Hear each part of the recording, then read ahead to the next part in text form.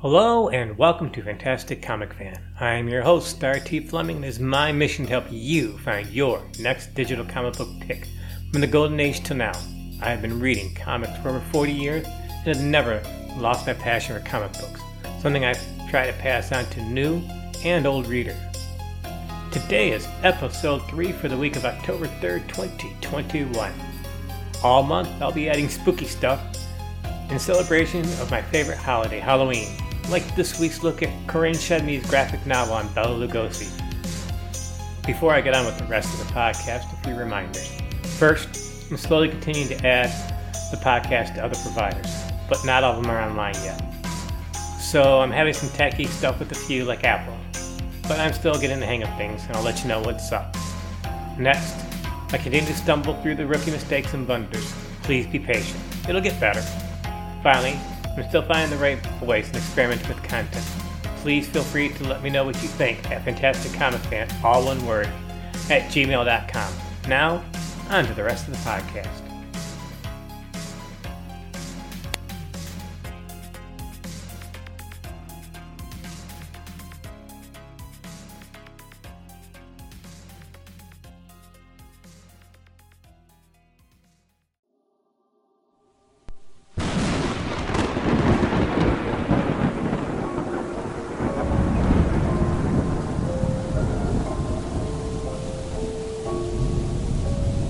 Not only am I a comic fan, but also a big film buff.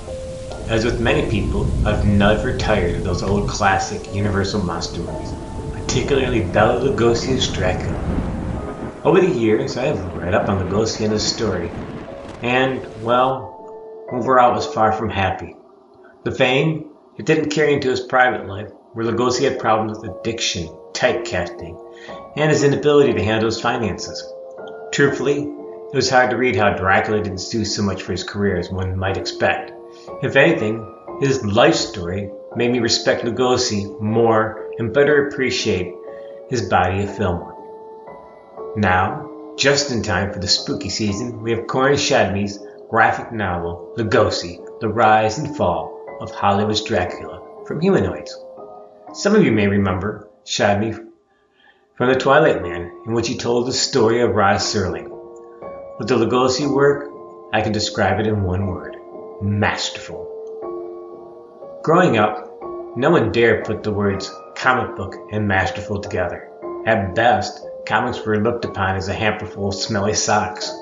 I remember in 8th grade trying to convince a teacher that comics were acceptable. She had decided to meet us in the middle. She agreed if we could find one grammar-free comic, it would all be okay.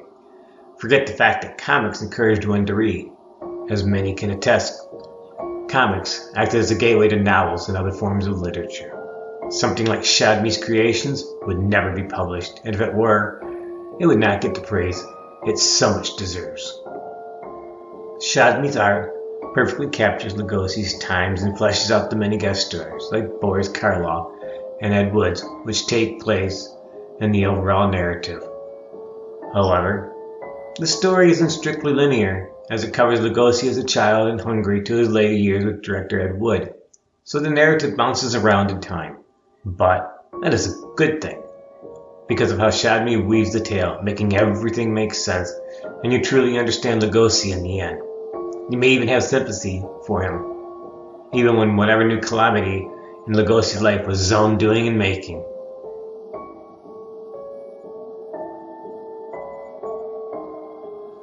Shedme does a lot of research on Lugosi, with a bibliography at the end of the story, and he put a lot of work and love into the graphic novel.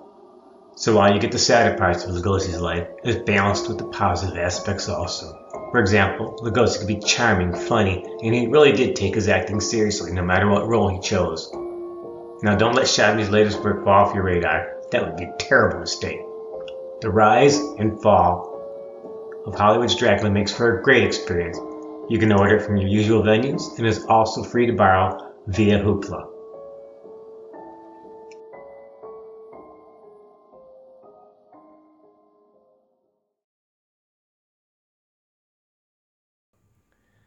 As a kid, I started reading Wonder Woman as a boy of 10, back around 1977.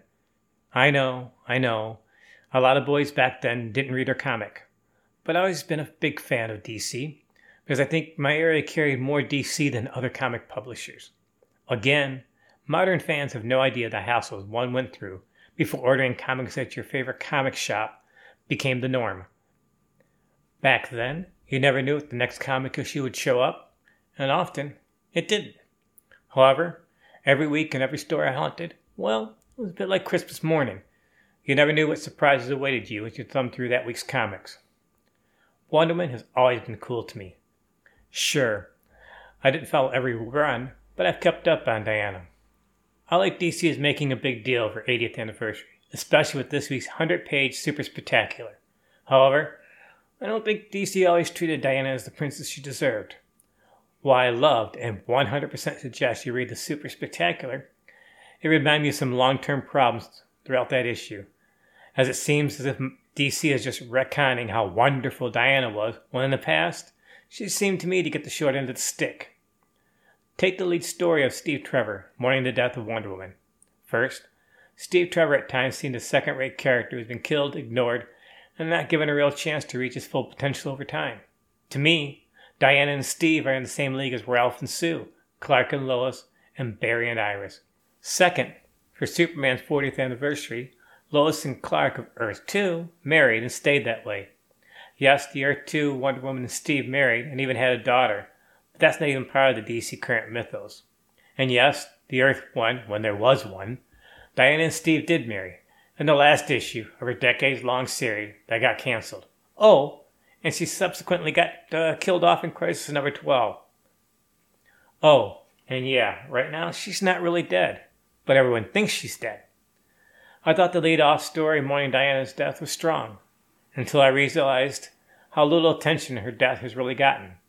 I don't think I've seen her death acknowledged much in other books. Her mother is a member of the Justice League, but I've not seen much mourning by Mom. Or Donna over in the Titans. Heck, I like to see Lois and Clark talk about Diana's death.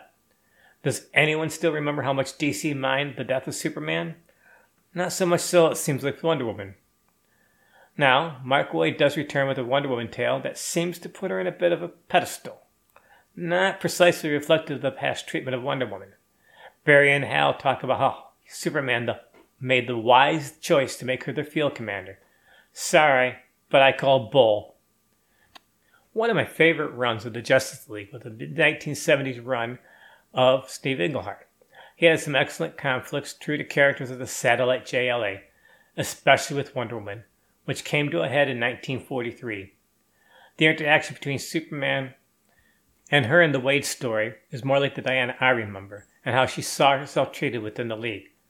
Again, the rest of the story, not so much.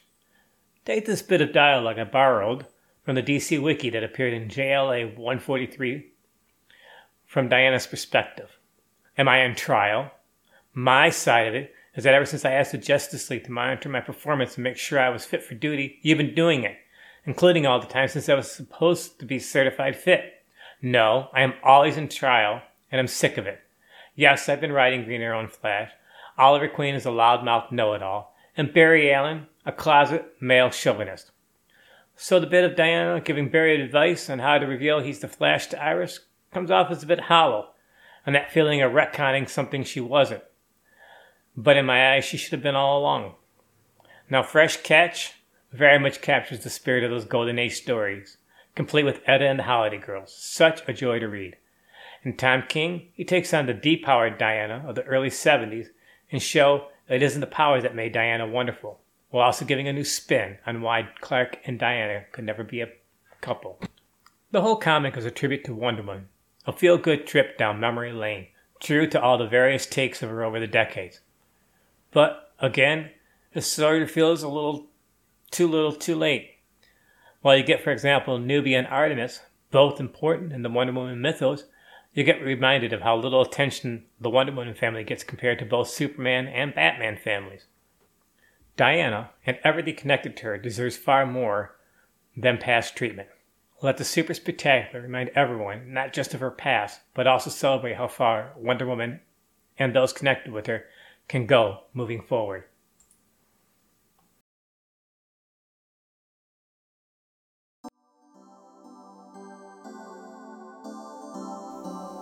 In my Instagram and sometimes Twitter posts, I try to acknowledge some of the birthdays of current creators and those gone, especially those who aren't on everyone's radar.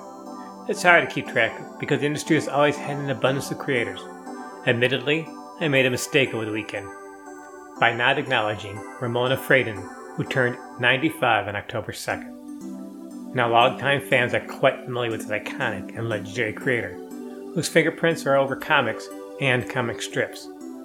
Ramona was the artist of Brenda Starr for 15 years, until she retired from the strip in 1995. But fans new to comics should know a little bit about her, because her contributions helped form the foundation for today's creators. For example, back at the beginning of the Silver Age, she had a hand in revamping Aquaman and co-created Garth, or Aquaman as he was known in the beginning. Then, in 1965, she co-created Metamorpho, which debuted in Brave and the Bold 59, and she would go on to illustrate his first 4 issues of his own series. Ramona is another example of why digital comics need to be available through Comixology and DC's Infinite service. Unfortunately, unless you have a lot of money and know where to track down those comics, you have a difficulty seeing her work. The bulk of her work appeared in DC Comics, and thankfully, DC has archived the 70s Super Friends series, of which she drew most of the stories. My recommendation? Track down some of them Super Friends stories, because my brief spotlight on her career only skims the surface of her contributions. Another fantastic source on Ramona and other female creators is the Woman in Comics Wiki, an invaluable source on these great creators. Again, happy belated birthday, Ramona. Many more to come.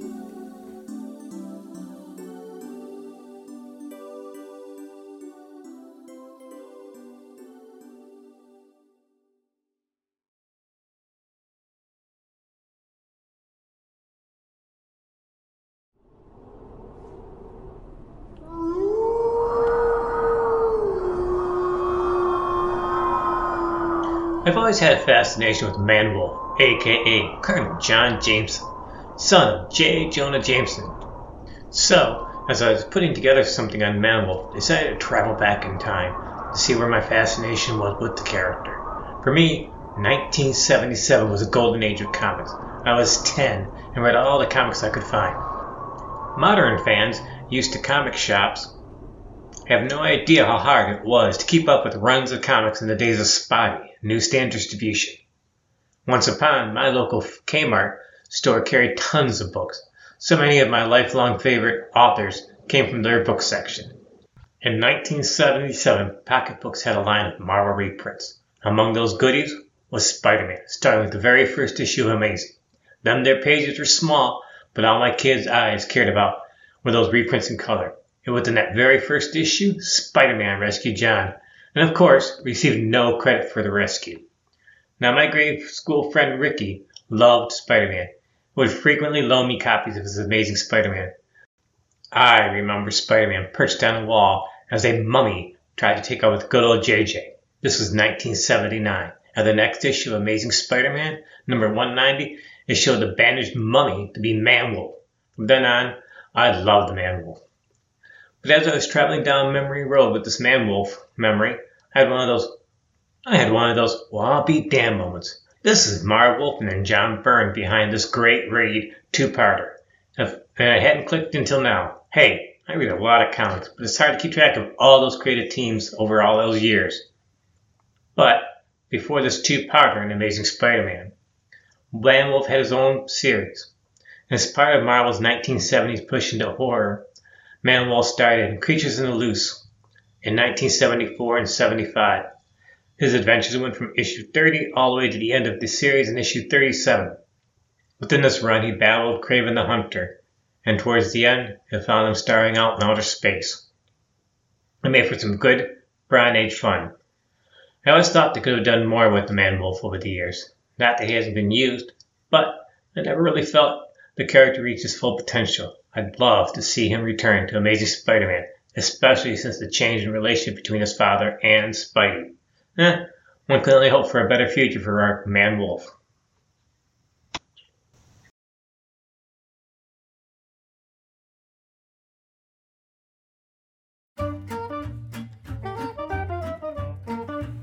Well, that's it for today's podcast. Again, I would love to hear from you at fantasticcomic@gmail.com. Remember, new episodes every Wednesday. Thanks so much for listening to this episode, and I hope to see you next time.